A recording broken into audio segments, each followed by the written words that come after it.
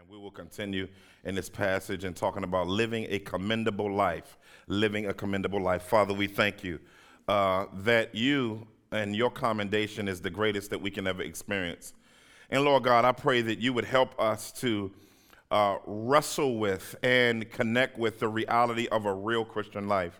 And Lord God, I thank you that you give us the grace to endure, you give us the grace to see, and you give us the grace to live in light of your truth. And so, God, as we dive into your word today, what a wonderful thing we get to do, to gather into one of the main means of grace that help us as a body to grow spiritually, the gathering of the saints. Make the continuation of this in the word count in our lives, Lord God, so that this may not be mere meandering and rambling, but Lord God, help it to be potently communicated based on your word and your heart, and open up the hearts of your people to be inexplicably committed to you in a more effective and deeper way where they live and dwell. Lord, let the words of my mouth and the meditations of my heart be acceptable in your sight, oh God, our strength and our Redeemer, in whom we trust. In Jesus' mighty name we pray. Everybody agree with that said?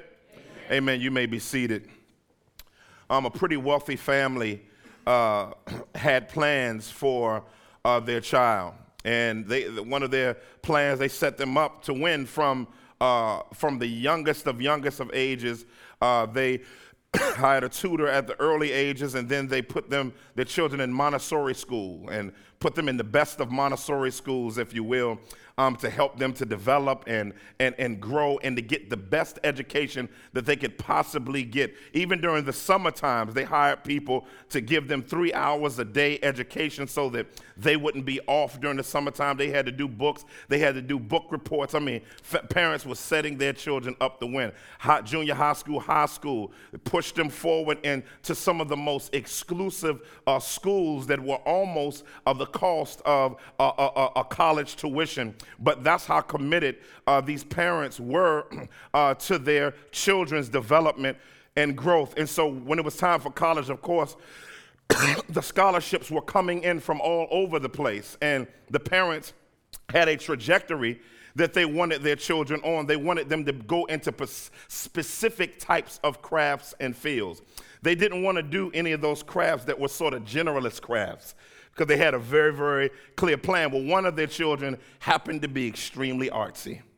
And they didn't like the disposition of that child after all that education going into sort of like this area of, I don't know if you're going to get a job education.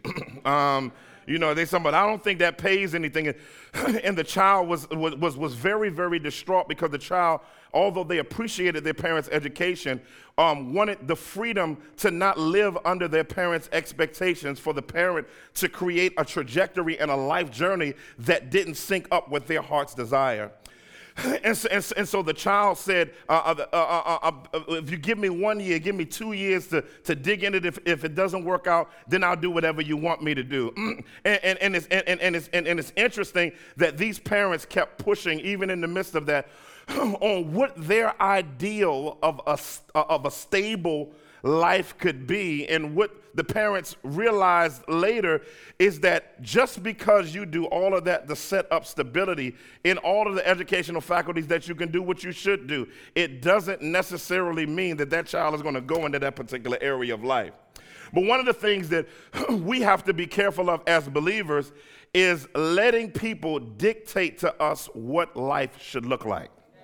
In other words, we have to be very, very careful that we don't take some of the memes that sound good on Instagram as a life principle for spiritual life.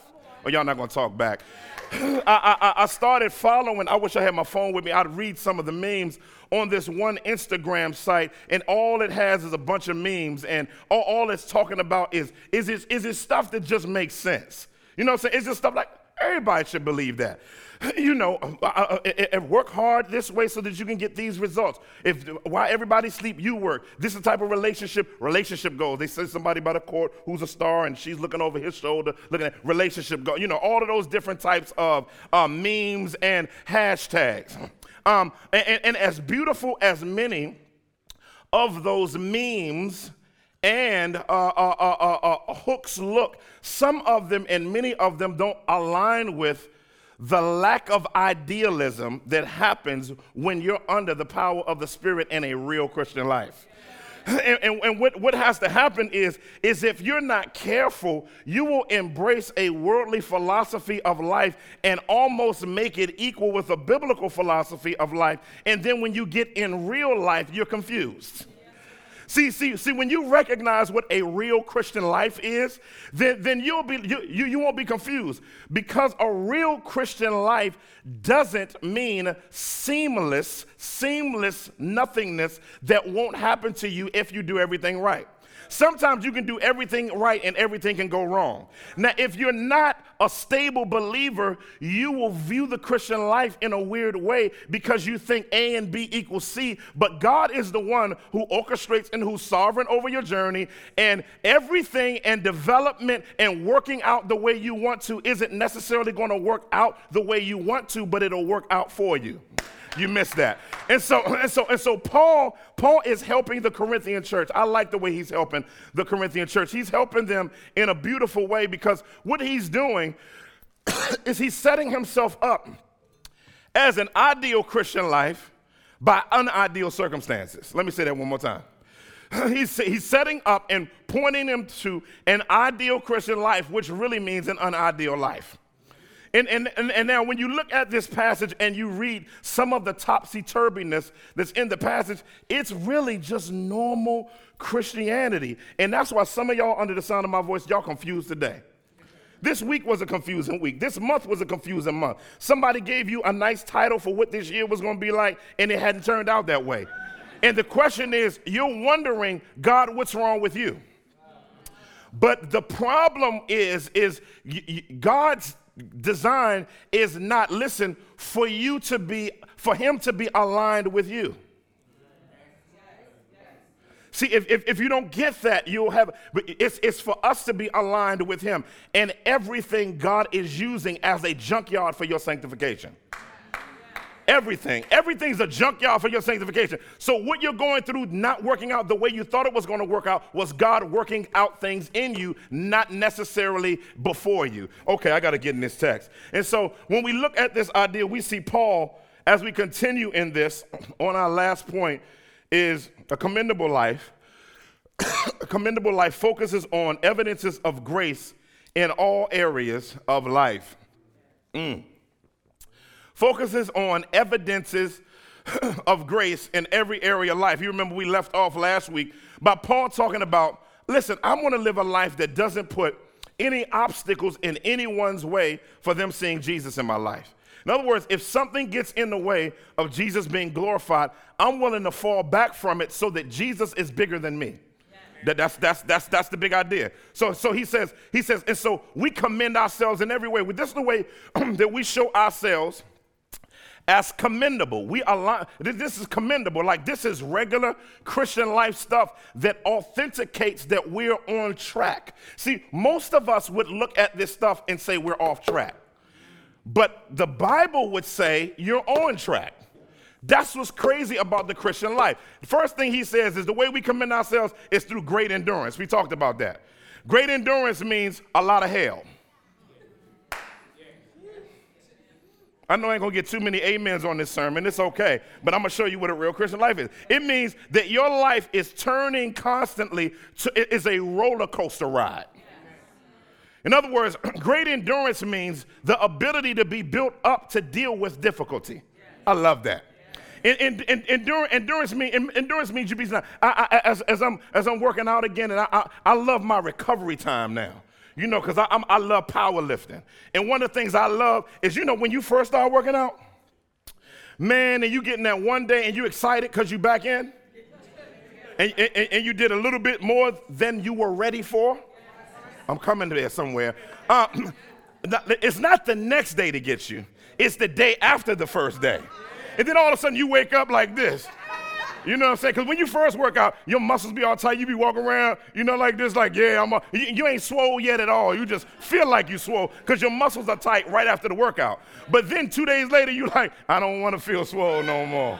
I don't want to feel swole no more. And you're in there and you're feeling it. But as you begin to work out more and more and more and remain consistent under the adversity of working out, your endurance increases and you experience growth without the soreness that you did in the beginning. God is the one who gives you the ability to be strengthened under the might of the gospel. Listen, to be able to have a greater sense of endurance so that the hell that happens in your life doesn't make your soul as sore as it usually would get. See, that's when you growing when the stuff that used to get on your nerves don't get on your nerves like it used to. And when you sit back, you know what? That could have really got on my nerves today, God. But you know what? I know I'm a Christian. I know I'm growing. I know I'm doing better because that would have set me off about 2 months ago. Wasn't that long ago, but I'm growing. That's you ought to celebrate that when that happens in your life. Then he says, he just names all kinds of stuff. He says, he names the type of great endurance through hardships, calamities, beatings, we saw this, imprisonments, riots, labors, sleepless nights. We talked about insomnia last time, hunger. But then he takes a transition. And he said, this is how we commend ourselves. Next, he says, now this is the character of commendation. What you saw before is really the situation of commendation. Now you're going to see the character. Somebody say character. See, this is what happens when the Holy Ghost is working in your life and you growing and don't know it, but he's growing you. And Paul has gone through the life cycle of this over and over and over again. He said by purity. Somebody say purity. Purity just means sincerity or authenticity. In other words, as you go through difficulty, the Christian life becomes more real to you. In other words, it becomes real because, see, you can't really know real in good situations. Because see, if God let everything be okay in your life, you're not gonna pray. You know you're not. You're gonna get up because you feel the grace. You ever felt that peace from like, God, you had a real good time with God on Monday, and it's like Thursday. You're like, man, the time was so good this week. I'm just gonna fall back for a couple days. You know what I'm saying? And so, but the Christian that recognizes and is committed to sincerity doesn't allow good times to fool them into the fact that they're okay in their soul just because God. See, you got to be careful of letting situational freedom make you think you're spiritually okay. And so, oh God, I got to get through this sermon. And so he says, we're proven by purity. So what happens during these times is we get the ability to show our commendation by purity that happens because of God's work through us, right? So this is that purity where God heats up your life on purpose and let the impurities come to the top like a smelting pot of metals, and he pulls the dross of that mess off, and then you get to experience in that season of life and in that area of your life a level of purity. Now, this is what I love, though. He doesn't just say sincerity or authenticity. He says knowledge. Somebody say knowledge. Knowledge here is not just the deposit of information. In context, it means growth and discernment. I like this. See, that's a sign of spiritual growth. When you see what others don't see. Yeah, the discernment means to look beyond what you see to see the core of what God wants you to see. That means you can look beyond the externals. And see, that's how you know you're growing. Because there's some stuff you would have accepted. There's some relationships that you would have gotten in. But God purified your discernment so that you're not just accepting stuff and just taking jobs because it has a high amount of money. You're not just taking a relationship because the person pretty. You're not just moving over here because the grass looks greener. In other words, you begin to ask gospel questions. You begin to ask questions. Now, God, this is how you know you're growing. God, where do you want me? See, if you just speedily make decisions, you're not walking in discernment. You're like, I'm just going to do this. This is crazy. Right? Nah. You're like, you're meticulous about wondering whether or not something's of the Lord. See, that's how, see, that's how real commendable Christians do. Not take everything on face value, but take things based on gospel value. But then here's the home run right here. Now this is the joint right here to show whether or not your life is commendable. Now this is the one God's working on me on. I don't know about anybody else in the room, but Eric Mason is about to preach to himself. Now y'all can just join in with me if you want to, but this for me, if it ain't for nobody else, patience. Listen, let me just tell you something. Patience, I hate. I'm just being honest. Can I be honest with y'all? I hate waiting. I'm going to just be honest. I want what I want, when I want it, how I want it. And I'm like, God, listen, all of this waiting stuff is for buffoons. Like, you know I love you. I've been walking with you 20-some years. Just give it to me and quit all that gross spiritual stuff, right? Just give it to me. I know I'm talking to myself, but every now and then, you just like, God, like, can you just give me something like now? Like something. But that ain't the way the Christian life works. I'm just telling you, it's just not how it works. These some notes I wrote down for myself devotionally that I'm going to communicate through the sermon. Boom. Listen. Patience, not expecting everything to come quickly. But settling into the fact that some things take time. Salah that. Now, it's some things that I've been wanting God to do. And God just keeps taking his time. And what I'm finding is God is showing me and using patience as a form of suffering to build enduring patience. To basically show me what I neglect in the now because I'm living in a future. See, sometimes we are living in a mental future when God wants you to be faithful in a now. And when you're living in a mental future, you can't focus and nurture now. That's why Psalm 37 says, dwell in the land and cultivate faithfulness. In other words, the psalmist is frustrated because God isn't doing some stuff quickly. And God tells him through the Spirit, sit your butt down, dwell in the land, and take care of where you are, and I'll take care of the future. But the key to patience is God won't move you on, help me today, God, until you begin the process of nurturing where you are. I don't care what you want to do. I don't care what you want to do. It's going to take some time. I was looking at a video the other day on Steph Curry. And they were talking about him before and after practice, how he would just shoot. His desire was to make, I think, 50 to 100 jumpers before practice. This is when he was a kid. After practice, whack, whack, whack, whack, just practicing. And so now it's like they say when he gets on the basketball court, all it is him just shooting based on the development that he did in practice. And so the issue with our life is we don't like the before and after practice. See, patience says, God, I'm not going to look at where I want things to be. So what I'm going to do is I'm going to focus on where you've placed me.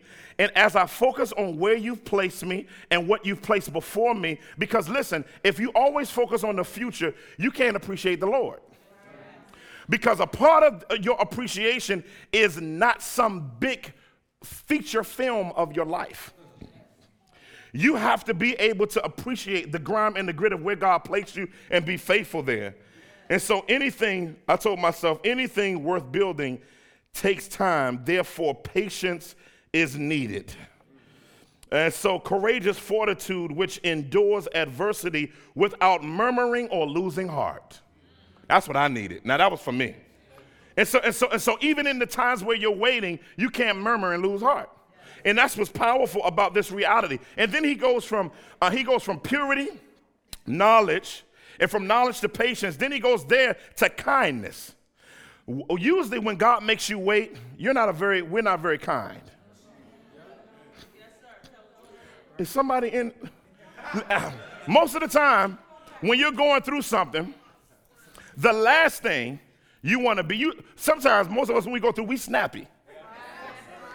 Y'all better tell the truth about your spiritual life. And look, you snappy. And so it's interesting that in this list that everything falls right after the other thing. It's on purpose. He says kindness. What's kindness? Generosity. Kindness means generosity and treating people in the way they deserve to be treated. Even the ones that you don't think deserve to be treated that way. Oh, Lord, have mercy. Oh, Lord, you meddling pastor. Listen, the test of your sanctification is to be kind to the people you don't think deserve it. See, that's commendable. That's commendable. And when somebody asks you about them, oh, this is getting real practical now. And somebody asks you about them, and you don't have to make you go like this, like that's a good brother or sister, man. God bless them. I'm glad what God is doing in their life. And in the inside, you like, man, if you ask me about this one more again, you know what I'm saying? I'm going to go off. But sanctification pushes you to say, I'm going to say nice things, right? That's how you know you're growing. So kindness. But then he doesn't just give the character of it. This is what I love about this passage. He doesn't just give the situation. He doesn't just give the character of a commendable life. He gives the empowerment that drives. See, if this is left alone, you feel helpless. Because can't nobody do that without some help. We need some help from heaven to be able to be all that. So I see y'all agreeing on that part. And so what's interesting is that this almost... Every commentator that I've looked at on this, and I even, in studying this passage, you got to understand, I read this passage like once a quarter to help me, right? And so one of the things that I saw in here that seemed sort of exegetically intrusive was where he put the Holy Spirit. Now, I'm like, where did this come from? Now, look at the passage. By purity, knowledge, patience, kindness. Then all of a sudden, he puts the Holy Spirit in there. Now, why in the world would you put the Holy Ghost in the middle of a passage? Because that's who you need to help our crazy behinds in the midst of all of that. In other words, he said, what makes this happen is the oiliness of God's presence. In other words, the Holy Spirit, one commentator talks about him being the rock or the bedrock that holds the passage together. It's almost like these characteristics up front and these characteristics on the backside, the Holy Spirit is the one that's saying, listen, you're going to have to coexist. Well, it's interesting. Listen, look at where the Holy Ghost is. It's in between two things, kindness and genuine love. That's what the Holy Spirit is. Because I believe that he's in between them two because them the hardest to do to others while you're in the midst of difficulty. And so it's interesting that the Holy Spirit is mentioned as the rock that helps us to actually have the throttle to execute because he's the superintendent of our sanctification. And because he's the superintendent that oversees and even applies the gospel to our spiritual growth, he's there to help throttle us in that particular area to develop us. And he's saying, this is the empowerment, Paul says, that has marked my apostolic ministry, is the power of the Spirit. Nothing that I do would work unless the Spirit is blowing on it. Nothing in your life will work, family of God, unless, guess what? The Spirit is blowing on it. Okay? And so as you see the nurturing of Paul helping us in this passage to show what biblical commendability looks like, it's powerful. Then he says genuine love. In other words, authentic love for people that you don't like. Not acts of mere love, but I like it says genuine love. It didn't just say love. That means you got to act. It means love that likes.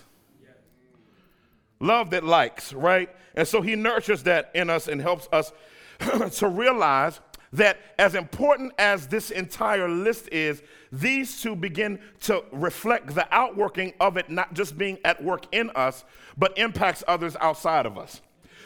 Now, what he's going to do is do an encouraging balance here, which he's going to talk about divine dependence and what it looks like. He says, we commend ourselves also by truthful speech. Authentically communicating the truth, not flattering people with what they want to hear. So now he's saying, now it gets down to the nitty gritty of relational execution of these things. Then he says, but this is done by the power of God. How is it done? I like this. He says 2 ways: by the weapons, with weapons of righteousness for our right hand and left hand. In other words, there are points and times in the midst of your walk with the Lord in a commendable life where you have to play both offense and defense.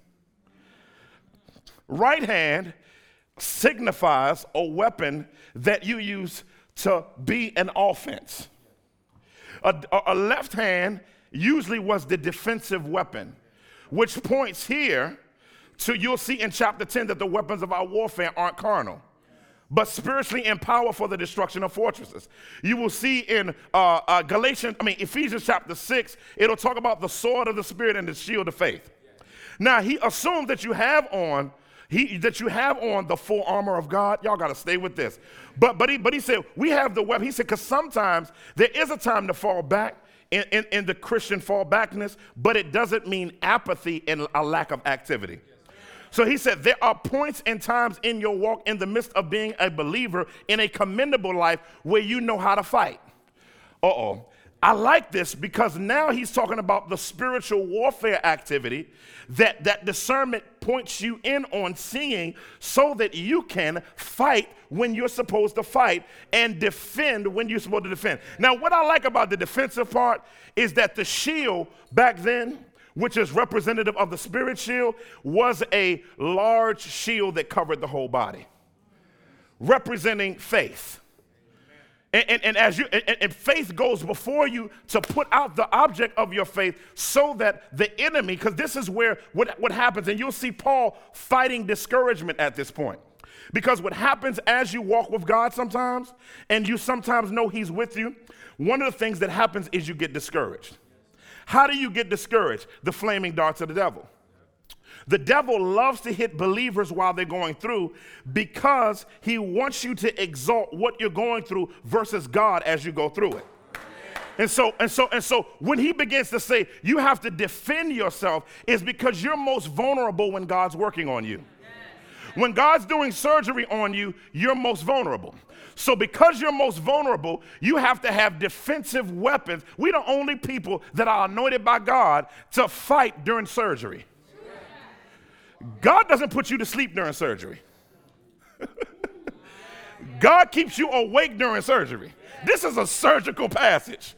And so what he's telling you to do, he's working on you, and you're defending against darts. And what's interesting is God gives you the grace to defend yourself. He doesn't always practically defend you without you doing anything. So what he's doing is he's saying, because I've caused you to go through, it doesn't mean that the war is over. It may just mean the war has just begun. And so as he's talking about these weapons in the right and in the left, it's interesting that he's talking about this idea of divine dependence. And in this act of divine dependence by the power of the Spirit, we are supposed to be in the activity of walking in a biblical faith. And if you hold the shield out, you don't have to stab nobody. Because the shield covers everything. The shield covers everything. And then he begins talking about, when do you do this through? What do you do this through? So he says, through several things.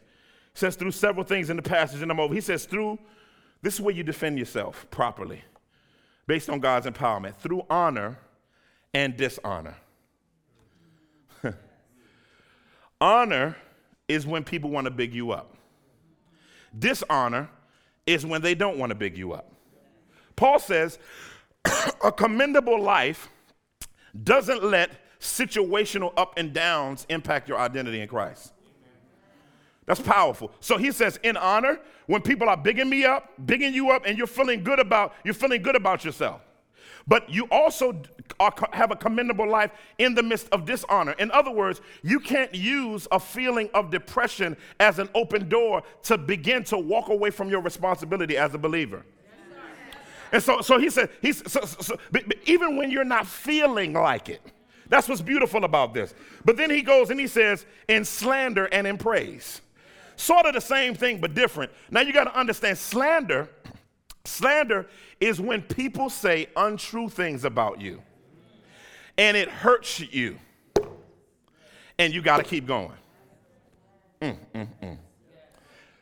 Slander is one of the primary tools of the devil.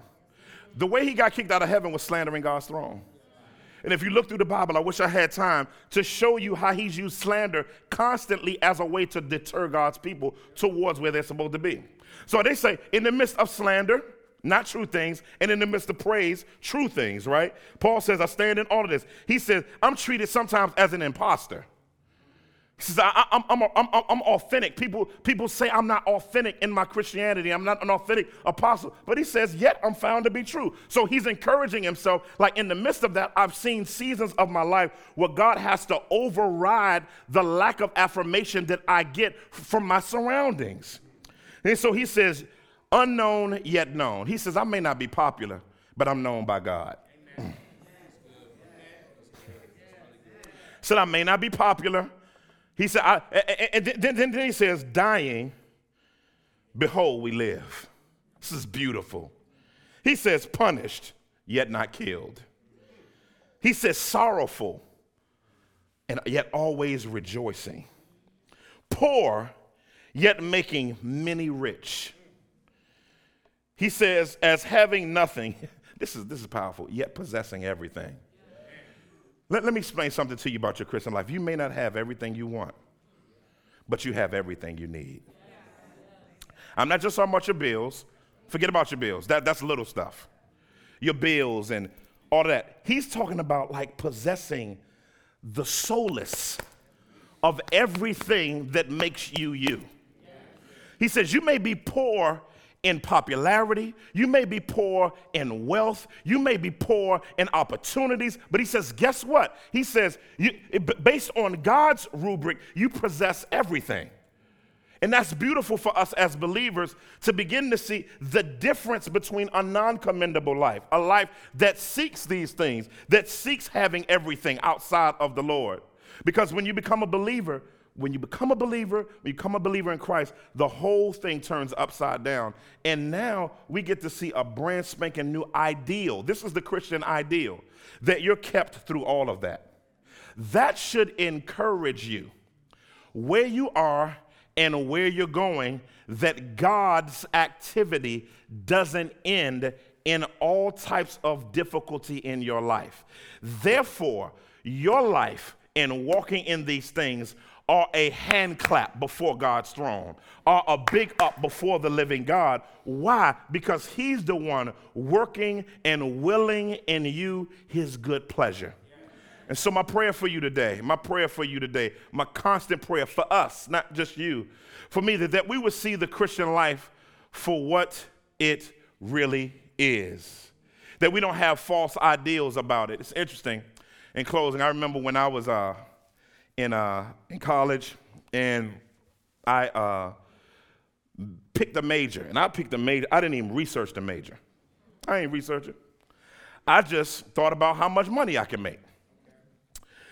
And so I had a picture of what being in this major and eventually getting out in the workforce in this particular thing was going to look like, until I got up in them classes.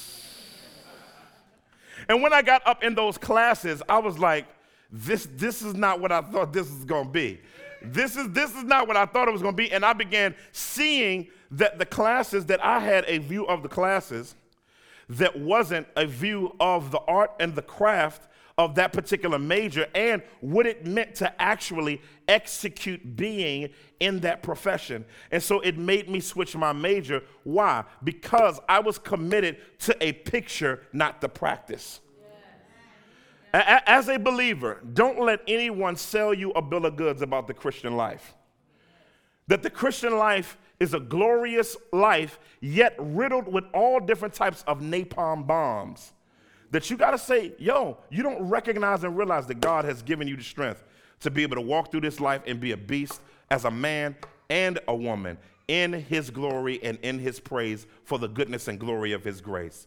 Father, we thank you that Jesus has given us a glorious Christian life.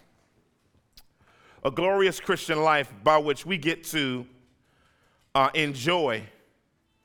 And it's a joy. This is not like this painted picture that we tend to get about the faith. we get to experience the fullness of this thing with all of the blessed glories of it. And that's what I like, Lord God, is that we get to have a real, authentic life because Christ has real, authentic life. Jesus Christ got into humanity as a human without dismissing his deity. Yet he didn't live out the privileges of him because he wanted to have he wanted to be authentically human with all that came with humanity, yet living a perfect life. And God, I thank you that you embrace the reality of what human life was like, yet different than us without sin, without any sin, and without any disgrace. And so, God, we thank you and we honor you for that. God, I pray today that we would recognize that Christ submitted himself to the sovereign life that you gave him. And God, I pray that we would do the same. Maybe you're here today.